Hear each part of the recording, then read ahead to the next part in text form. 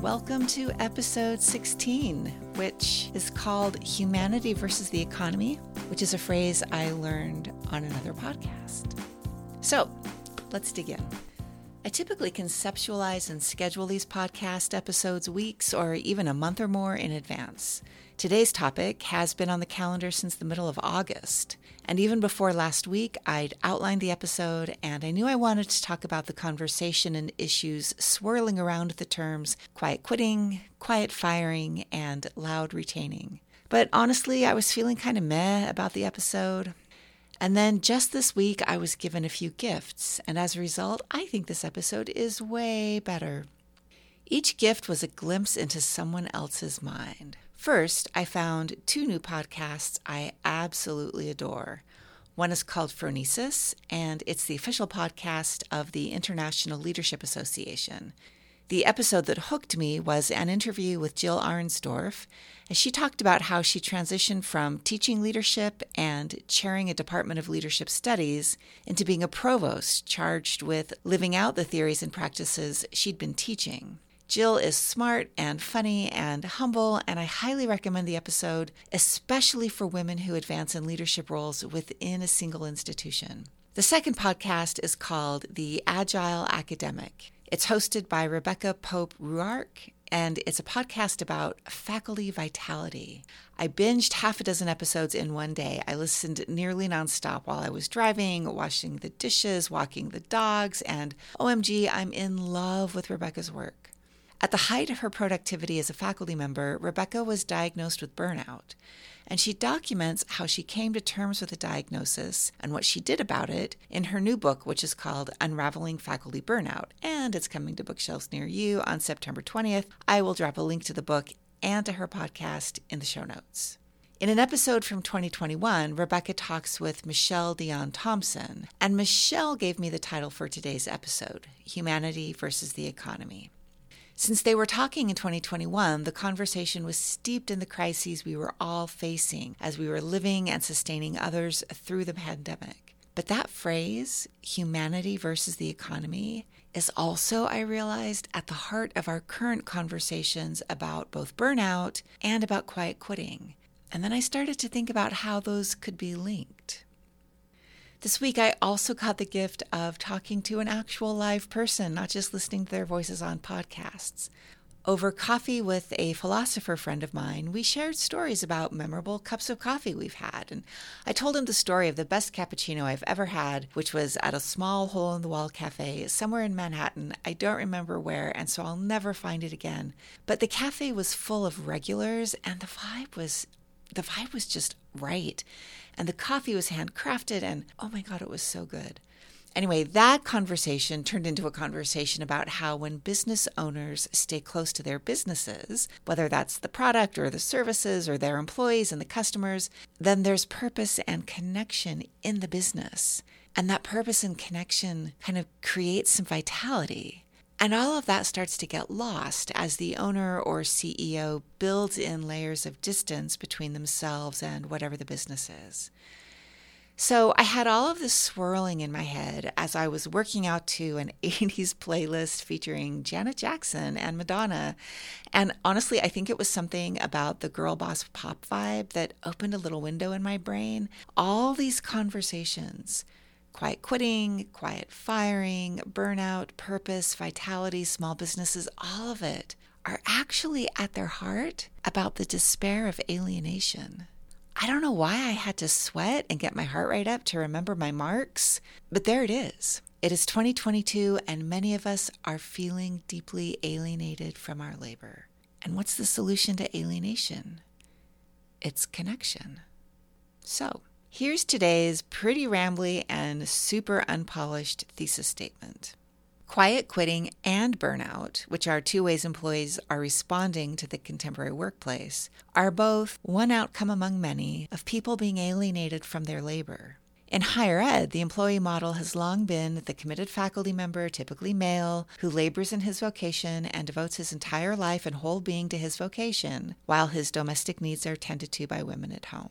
Over time, women and folks of traditionally and currently excluded groups entered the professoriate, which meant more professors as laborers had additional external responsibilities, raising children, caring for aging parents, tending to extended family needs, and maintaining the home. It is perhaps not coincidental that requirements for service have also been increasing as the professoriate has shifted, so that now being a professor requires work that might be adjacent to your vacation, work like attending meetings, serving on committees, volunteering at weekend events, supporting admissions, and participating in fundraising. All of this work is important and it all needs to be done. But if it is systematically added to people's workloads and it isn't connected to people's purpose, then it's easy to see how alienation and disengagement become a widespread problem. On top of all this, we know that some folks on campus, even those who feel called by the vocation of teaching and contributing to their disciplines, have the additional genuine labor of managing. Some managers oversee processes, while some oversee people. For those of us who manage people, we bear responsibility for the systemic accretion of the purposeless work I described above, if for no other reason than we probably uphold the system out of habit, right? I mean, we do all the work because that's what we've always done. So, if you want to support your people, you have to break the habits that uphold systemic accretion of purposeless work. Those folks on your team who are establishing boundaries, who look like they're quiet quitting, but aren't, are already breaking this habit simply by saying no. If you value your people, their well-being, their ability to stay in this job and to thrive, to teach and mentor and guide students who will eventually become alums and the greatest champions of your institution, you have to support your team's efforts to break the habit of saying yes to the systemic accretion. To do this, you have to prioritize or privilege or even hold sacred the work that is someone's purpose. Help them connect their purpose to their labor. If you're a leader and you're worried about quiet quitting and burnout on your campus, your primary focus should be reconnecting people's purpose to their work. Okay, so if you're out of time, that's today's episode in a nutshell. But hey, if you have like 25 more minutes, stick around and I will unpack this a little bit. Okay, let me start with the basics and get our terms clear in general. And then I'll explore how these terms show up in higher ed, because I think it's a little bit different than the ways we see them showing up in at least news reports of industry, private industry. And then finally, I will suggest 2 things you can do in your leadership practice to help folks move from alienation to connection. Okay, so definitions. Let's start with quiet quitting. It's a new term, but it has a history, and it gets used to refer to slightly different things. One thing I've learned from my reading is that the term itself didn't even really register on our collective consciousness, at least as our collective consciousness is measured by Google searches, until August of 2022, so like a month ago. And then the searches spiked high and hard. Everyone was looking it up. Everyone wanted to know what the hell it was. So what is it? Well, sometimes it's defined as employees calling it in, people who do the bare minimum to get by and still collect a paycheck. Other times, it's defined as employees setting healthy work boundaries, giving their all while they're at work, right? They're all in, and then ending their workday by stopping working. So I don't really like that first definition because calling it in is already a useful phrase with a particular meaning. And when I look around, I don't see a sudden onslaught of folks calling it in. I think in general, folks in higher ed come to work and do the work. Like, we really love the work. On the other hand, I really like the second definition, where people set healthy boundaries and live their lives outside of work as private citizens, not as employees. I especially like it because I do see this all around me, and I see it around me as a new phenomenon. And I think a lot of employers are kind of freaking out about it, which is an indication of how systemic it is, right? How much employers expect people to be available 24/7, and how much employers are relying on free labor to keep their businesses moving. So shout out to my philosopher friend. Consider this from Elizabeth Anderson's book, Private Government, which is something we talked about over coffee. Here's what she has to say. In many workplaces, employers minutely regulate workers' speech, clothing, and manners, leaving them with little privacy and few other rights. And employers often extend their authority to workers' off-duty lives. Workers can be fired for their political speech, recreational activities, diet, and almost anything else employers care to govern. I'm going to set aside the second part of Anderson's statement, which is the issue of what we can be fired for, especially since those of us working in at-will states can be fired for quite literally no reason at all. But the first part of the statement is interesting because even though our clothing, speech, and manners might be governed at work, there is one work-related right we've been fighting for as human workers pretty successfully since the Industrial Revolution, and that is the right to limit the number of hours we work. There's a long history of people fighting for the rights to their time and humanity as employees. I'm not a scholar of labor law. I'm not going to go into this, but it's why we have a law about the 40-hour work week, although even that's relatively new. It was passed in 1940. In the U.S., labor unions have long fought to protect employees from exploitation, including inhumane expectations for long working hours. In Europe, and I think especially in the U.K., workers have protested excessive work requirements through a concept called work to rule, which is essentially employees following official working rules and hours exactly, which ironically tends to lead to reduced output and efficiency. What I love about the work to rule concept is that it shines a spotlight on systems that are broken. If we follow the rules and policies and work within our expected time frame, efficiency and productivity are actually reduced. What does that tell us about how our work lives are designed? Anyway, all of this reminds us, as does Marx, that workers and their bosses live out these tensions between whose time has what value, how much an employer can demand from an employee, and what kind of power a worker can exercise in the workplace. These tensions sometimes surface in a part of the conversation about quiet quitting, when the focus shifts from the employee's quiet quitting to the employer's quiet firing. According to Bonnie Dilber, quiet firing is when an employer does the bare minimum to keep their employees. No support, no development, no growth, no rewards, and women, especially women of color, are particularly susceptible to quiet firing. So basically, quiet firing is when your boss nudges you out the door by decisions and actions that are designed. They're not accidental. They are designed to leave you unengaged and unmotivated. So this conversation surrounds us these days. It's in industry reports, the popular press, news headlines, even higher ed periodicals, and I've linked to a bunch of those in the show notes if you want to do some more reading. The problems of quiet quitting and burnout and quiet firing are pervasive. And I have to talk about these as stories for a minute.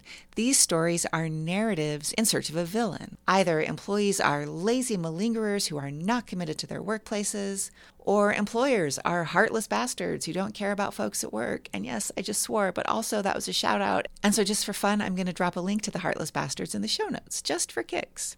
Anyway, I think the context for this conversation in higher ed, though, is a little bit different. As with so much nonprofit work, most of us who work in higher ed choose it for its mission and purpose. And especially for faculty, labor is inextricably bound up with our identity. When we feel alienated from our labor in higher ed, it can be experienced as a deep, gut-wrenching loss. And to hear more about this, please listen to Rebecca Pope Ruark's podcast. I cannot wait for her book, honestly. I think it's going to be really good. Anyway, there's some history behind this connection, right, between faculty, labor, and identity and vocation. It used to be that becoming a professor was kind of like becoming a pastor or a doctor. It was your life. It was your calling. And you devoted all your waking hours to your vocation. I mean, especially if you're like the small town doctor, right? And you could do this because someone, usually a woman, was tending to your domestic needs at home while you were devoting yourself to your work. And your work was your way of life. And I'm betting that many of us old-fashioned types fell in love with the idea of being a professor precisely because of its appeal as a lifestyle, a way to live a life of the mind, regularly reading books, conducting research, discovering ideas or new species or new planetary objects, all while engaging in big, challenging ideas and shaping curious young adults to be thoughtful, ethical citizens.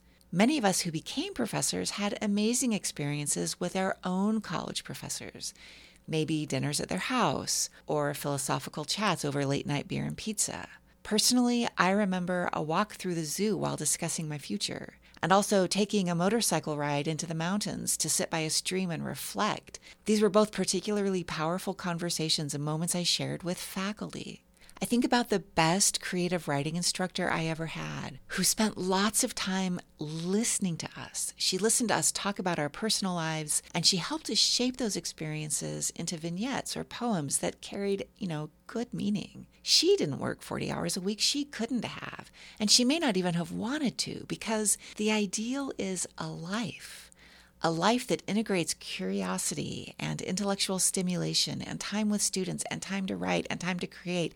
It's not a job. It's a way of being in the world. And oh my God, it is beautiful.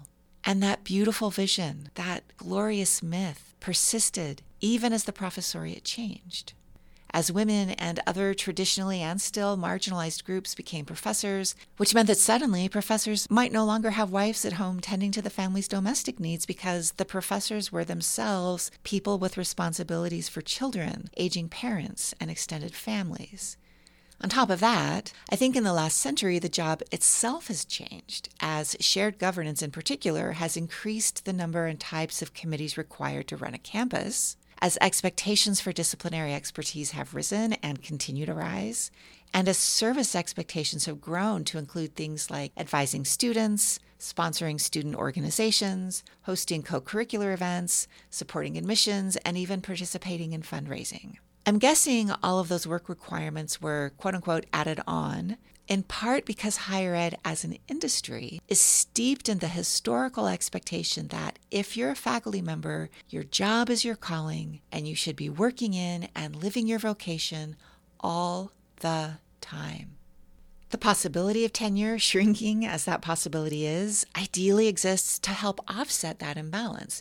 Yes, we're going to ask a lot of you as you devote your life to the institution, but you'll have lifetime job security at a place you love. Isn't that a great trade-off? So there are some problems here, right? The first is the reliability and reward of tenure. Now, I know tenure is a wonderful thing for some folks. I have friends and colleagues around the country who are devoted to their institutions and their students. They are thriving in the classroom, and they're able to manage the additional responsibilities that come with their tenured faculty role. So I see you. I see people who honestly love their work and enjoy their career and are flourishing as tenured faculty. So clearly, sometimes this set of expectations works. Overall, though, I think it's increasingly problematic. And I think increasingly it just doesn't work for more and more people. Some folks no longer see tenure as a payoff. I mentioned last week the article in the Chronicle of Higher Ed where Elizabeth Haswell mentioned that tenure brings a kind of Stockholm syndrome. We also read in the news that folks with tenure are still losing their jobs through restructuring or a misplaced tweet or other means. And not even all institutions offer tenure. And none of this even begins to address the inequities designed into the tenure and promotion process, starting with who gets accepted into and supported through a doctoral program, and then who gets hired, who gets funded, who wins grants, who suffers from biased teaching evaluations, and so on. The other problem, tenure aside, is the way, though, that work gets added on. And I've come to think of this as systemic accretion. We get asked to do small things that individually are totally manageable, and sometimes they're even exciting. And we're all super smart, and we do this work because we love it, and we're super competent, and we get excited, and so we're like, yes, I will do that, and we mean it. And then not only do those expectations never go away, they accrete over time. And soon we're cramming extra meetings into our calendars, we're working over lunch, we're skipping our morning exercise or meditation, we're taking work home, and we're doing it after the rest of the family goes to bed because all of our meetings during the day prevented us from finishing our actual tasks. Another challenge, I think, and I'm arguing here from inference, is that this expectation that you have a vocational devotion to your institution is, I think, naturally and probably thoughtlessly extended to everybody working on a college campus, whether they're faculty or not. And for folks accustomed to working in industry, and I'm thinking particularly of staff who might work in dining or facilities or public safety, it seems natural that they would expect to put in their 40 hours and leave work behind when they go home. But increasingly, I suspect that's not true. So all of this leads me to believe that higher ed was fertile ground for this crisis of burnout. One conclusion that I'm drawing is that as a sector, we've come to rely on folks working increasing numbers of hours on increasing kinds of tasks, which necessarily are taking folks further and further from their purpose. And I can totally see how this could have happened. Any of the work we do in individual parts or in small doses is fine, right? All that stuff that accretes, each little piece of it is fine. Volunteering once a year to help students over move-in weekend is awesome. And showing up at a water station for a running race, wearing your university gear and cheering on the runners, man, that's fun. Attending faculty meetings and being part of the representative voice for Faculty Matters is actually really important. Being a good departmental citizen, that matters. These are all fantastic opportunities. They are ways we can live our lives connected to our work, our institutions, and our students. It's not any one of these that's the problem. It's the constant, steady accretion of all of them. If you love to teach, and you love the life of the mind, and you thrive in the classroom when literally trillions of neurons are firing simultaneously, and you can feel the electricity in the air, then you are most energized, quite literally, when your labor and your purpose are connected. But I suspect it's the years-long accretion of all the purposeless work that is leading to burnout. This also makes me think there's kind of a weird way that higher ed has contributed to burnout and this conversation via the idea of quiet firing. So let's say you get hired as a faculty member, and literally your job is to teach, to deepen your disciplinary expertise, and to support governance through service. If that's your job, then literally everything you get asked to do that is not one of those three things is a sort of quiet firing. It's the accretion of assignments that don't help you advance, that prevent you from doing your research, that make it harder for you to get promoted, that cumulatively block your vitality. I hadn't really had that thought before this last week, but I'll be noodling on that one for a while. Anyway, from the reading I've been doing about quiet quitting over the last weeks and months, the one phrase I've come to love most is the antidote to quiet quitting and the opposite of quiet firing. It's called loud retaining. I love this phrase for several reasons. First, it puts the onus for engagement where it belongs, which is on the institution. Second, I love it because it acknowledges that retention is an activity that makes itself known. It's not accidental. And third, because it puts the value in the right place, on the humans at work. Oh, I guess, and there's even a fourth reason, which I love even more now that I'm thinking about this vis-a-vis Marx. And this comes from Anthony DiMaggio, who writes this in Salon. Quiet quitting is understandable, but it won't save us from predatory capitalism. Right? Like, it's the system that we need to fix. The people who are burning out, the people who are quietly quitting, are simply showing us that the system is broken. I'm not alone in thinking this. Consider this excerpt from a piece in the Chronicle written by Jonathan Malesic and called, Are We Really Burning Out? And yeah, I've linked to this in the show notes too. Anyway, here's the extended quote. If a college wanted to combat burnout, what would it do? I sometimes imagine this hypothetical college calling a radically honest all-campus meeting at which everyone acknowledges that the institution's whole way of operating was harming everyone involved. Everyone would own up to playing a role in a dreary reality, how the students and faculty and staff and administrators were causing each other to burn out, but no one could admit that something was wrong, and everyone felt forced to work hard to live up to some impossible ideal.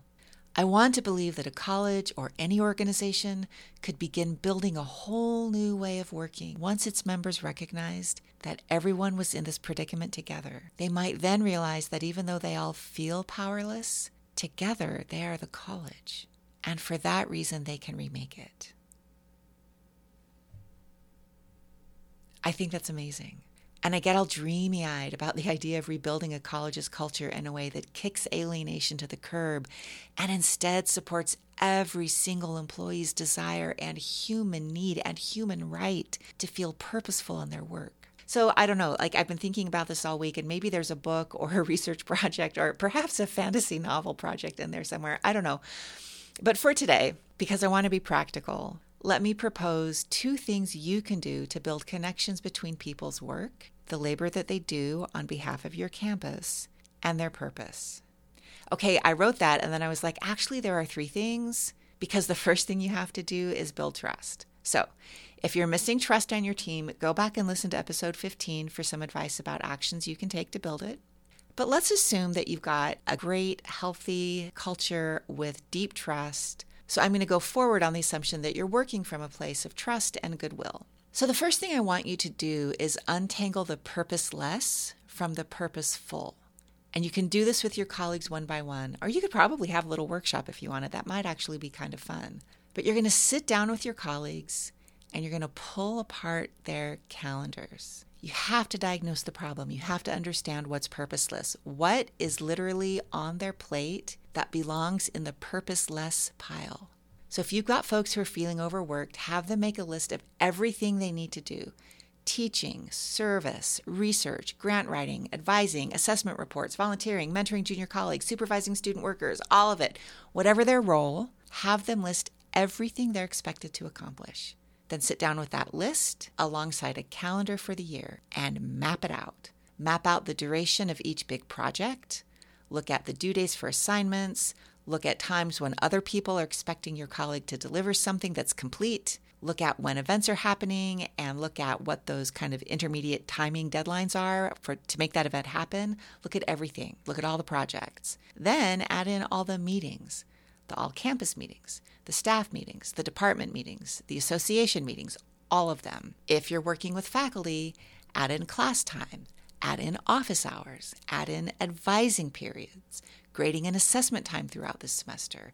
Like literally, for example, make sure that at midterms, your faculty have set aside time in their calendar when they can assess their students' work. And I don't mean from 8 to 11 at night. Build it into their calendar. Add in the seasonal breaks. Add in the times folks won't be teaching. Add in times people will be at conferences. All of their scheduled committee meetings. Literally get all of it out on a calendar. Look at the whole semester, or if you have the time, look at the whole year. Take a good, hard look at this. I am advocating for this, even though I think it's a really atypical practice, because I have done this and it has saved me. I can also tell you it hurts. So if you've been listening to the podcast for a while, you know the story of what happened when I looked at my calendar this way in January of this year. What I saw stopped me in my tracks. But the only way I could solve that problem was to see its full scope. So get it all out there. Get it all out. And then once you do, start to whittle it down.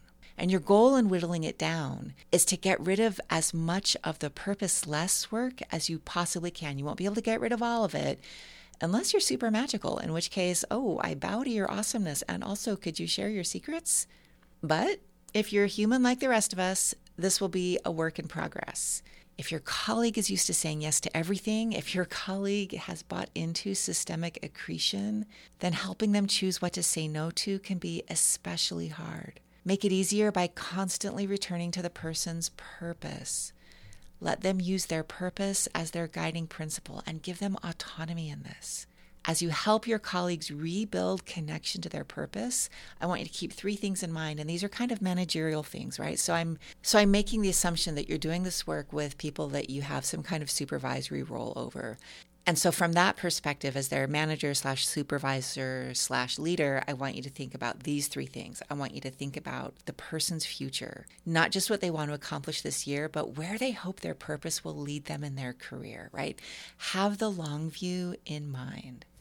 Have the long view in mind because if you're leading someone, their growth and professional development is quite literally your responsibility. I also want you to have in mind your relationship with this person. You're doing this not only because you supervise them, but because you care about them. Let them see that. And also, if you're supervising someone, I personally believe it is literally your job to care about them. And then third, I want you to think about how important communication is. You're doing this work together, but you're having a conversation, and it's one you're going to revisit several times or it won't work. As you untangle the person's calendar, you have to commit to shared accountability. You have to commit to trusting each other. You have to commit to talking about what's working and not working as you move forward, and you have to revisit it over time.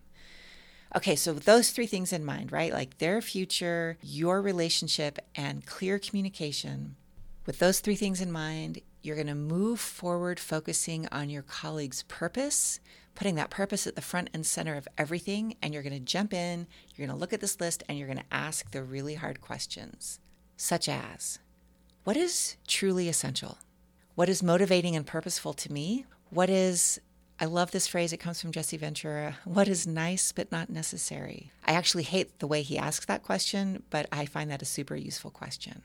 Separate everything you can into these categories so that at the very least you have a sense of quantity, how much of the person's work that they're currently doing is honestly connected to their purpose. And then in addition to purpose, ask about urgency, right? Because this has to be practical too. What's on fire? If something's on fire but it's not connected to your purpose, you're probably still not going to walk away from it, right? So know what's on fire, know what's urgent, know what's important but not urgent, not time sensitive, and then ask, how long can it wait? What can you push out? What can you postpone? What in the person's workload is soul crushing? Can that thing be eliminated or postponed? Let me ask again that first part. Can that thing be eliminated? Or could it be reassigned to someone who would actually enjoy it? Ask what can be delegated? What can be systematized? What meetings can be canceled or shortened or held less frequently or even wholly reimagined? And for more on making meetings matter, have a listen to episode 14, where I offer some strategies to make meetings both more enjoyable and more purposeful. Okay, so throughout this conversation, as you're going through this, use all your people skills and stay attuned to how the other person is responding. Let them be your guide as you listen to them. Listen to their vocal register, their tone of voice. Pay attention to their body language. This might be stressful and uncomfortable. It might feel awkward. They might be afraid to say no. People get punished for saying no all the time, right? So this can be a scary thing to do. But help them cut through the noise of the busyness and give an honest assessment of the value of everything on the plate, the value to them, and also the value to the institution. Be guided by the person's priorities and preferences, and coach them to think about their purpose in terms of their professional success, in terms of the quality of their life as they contemplate how to reorganize their workload and how they can take control over their contributions, right? Connect them to their labor. Reworking calendars this way is hard and it's slow, but it is so worth doing. I have done it myself twice this year, and both times I have found it to be deeply life-affirming. I also know from my personal practice that you have to revisit this. It's a work in progress. I'm going to recommend you check in with folks maybe even once a month to see how the new plan is going. Revise as needed. Okay, so that brings us to the second thing I want you to do. So you've done this hard work of helping people untangle their calendars so they can distinguish the purposeless from the purposeful, and then rebuild their work days for as much purpose as possible, even though it won't be 100%. Although that really, keep that as your goal, right? Aim high. So you've done that. Now I want you to imagine you're in a place where everyone on your team has adjusted their calendars. Everyone on your team is rebuilding their connections to their purpose. It's messy, it's new, it might be confusing. People are trying to change their habits, and changing habits is hard. And so this is not an overnight or a quick cure. And your team is now doing something different than everyone else. All right. So if this is a cultural change at your institution, your second responsibility as a leader is to be an advocate. You must publicly advocate for this change. You probably need to advocate for it privately too, but you have to be an advocate. Because what's going to happen, right? Someone somewhere is going to be unhappy about something. They're not going to like that a project got delayed, or they're not going to like the meeting that got canceled, or they're not going to like the fact that someone stepped away from a committee, or they're not going to like that someone said no, right? Someone somewhere is not going to like this. So help your team succeed in this by leading. Step up and step in to advocate for the well-being of the folks who report to you. And this isn't hard. It's just kind of constant. Right? So you're going to explain what your team is doing and why. You're going to explain how these choices support and enhance campus culture. You're going to talk about how being connected to purpose increases engagement, and how increased engagement leads to increased retention. And if you need to, demonstrate that your team is still meeting its top priorities while being attentive to their needs as humans. Be clear, be friendly, be positive, be optimistic. Help people see why encouraging connection to purpose is beneficial. If you lead the way, you'll make it possible for others to follow you. that vision of a campus that gets together and decides to change because they see themselves as a collective, you can actually be part of making that happen. Which actually makes me want to say, take a moment here. You did all that work with your team and their calendar and their purpose. Do it for yourself too. Set aside a couple hours one day and do it. If you need some guidance or you want a pal to work through it, give me a call. I will help you out. I will sit with you through this. So earlier in the episode, I confessed to not being a scholar of labor law. And here I'm going to confess I'm not an economist, but what I've just described is totally an issue of resources, expenditures, operations, exchange, and interaction. It is 100% about the economy of our campuses. And I want to be really clear on my position because I've been kind of rambly. In the debate over quiet quitting and burnout, which can be framed as a debate over humanity versus the economy of our campuses, the humanity of our people, I want us to choose humanity. Because without humanity, there will be no economy. The pandemic forced us into a period of time when, to keep the economy, the national, the global economy moving, we made choices that put humans at risk. And I think we're in an analogous situation here. The systemic accretion of work that is leading to burnout puts all of our colleagues and ourselves at risk. As leaders, we bear the responsibility for changing that. And in that context, making calendar adjustments is a pretty small thing, right? And how lovely that such a small thing can help restore meaning and purpose to our colleagues' work lives. Remember, the goal of recalibrating the calendar is not just to say no to stuff. It's to deeply connect people's work to their purpose. It's to reduce the alienation that will lead your folks to burnout. And in turn, people's lives will start to feel more rich and more meaningful. I believe this. I experienced this. So 2 steps. Help your colleagues reconnect to their purpose through the super practical method of adjusting their work calendar. And then lean into your leadership by supporting and advocating for these changes. I am going to keep mulling over the interplay of the ideas behind quiet quitting, quiet firing, and loud retaining, and I'm guessing I'll come back to them. This is all making me think about one of my favorite books on supervising, which is called The Progress Principle, and it uses research based on real people at work to draw the conclusion that if managers want their teams to feel joy at work, the most important thing they can do is to give their folks consistent feedback on meaningful work. And you can't do just one, right? You can't give feedback, but assign work that doesn't matter. You also can't assign lots of important work and give no feedback. Good managers do both. And when they do, their teams thrive no matter the situation. If you're in a role where you're getting consistent feedback on meaningful work, it seems to me pretty unlikely that you would disengage. And it also seems unlikely that your boss would be quiet firing you. So consistent feedback on meaningful work strikes me as a foundational component of loud retaining. We're human beings, and we love working in our purpose. So yeah, I'm going to be thinking about this one for a while. Thanks for thinking about it with me.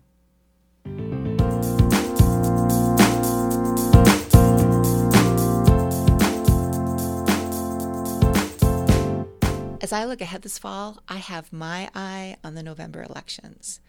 And so I want to spend the episodes leading up to November 8th exploring the interrelated topics of difficult conversations and democracy, and look at topics like a university's role in educating citizens who can disagree and dissent, the role of disagreement and academic freedom for faculty and staff and students on a college campus, and a question I've been obsessed with since the 2016 election season, which is, what do women leaders on college campuses believe their role is in educating for democracy? I'm still pulling my ideas together, so if there's a question on your mind or a topic you'd like to hear more about or a guest you'd like to hear from, drop me a line and let me know.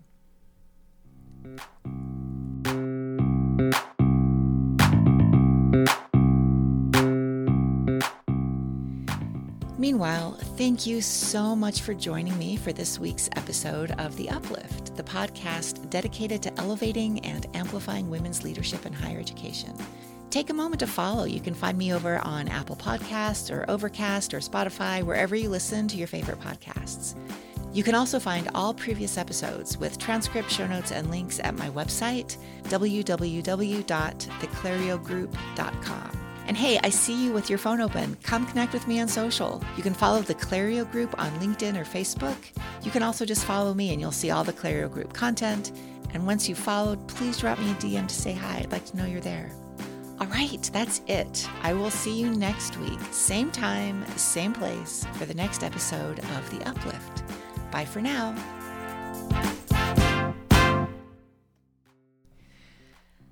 Okay, so this episode is feeling a little bit like a Lord of the Rings movie with all the endings, but I just have to tell you one more thing. So my kiddo, who is 16 and totally into political theory and loves nothing more than arguing Nietzsche with philosophers, asked me what today's episode was about. And I was kind of like, well, it's about this and it's about that. And then I was working out to Janet Jackson and Madonna, and I realized Marx. It was like I needed the girl boss vibes of pop queens in the 80s to remind me about labor and alienation. And she looked at me and she said, "Mom, that is so 9 to 5 by Dolly Parton of you." Okay, thanks. I'm done now. Bye.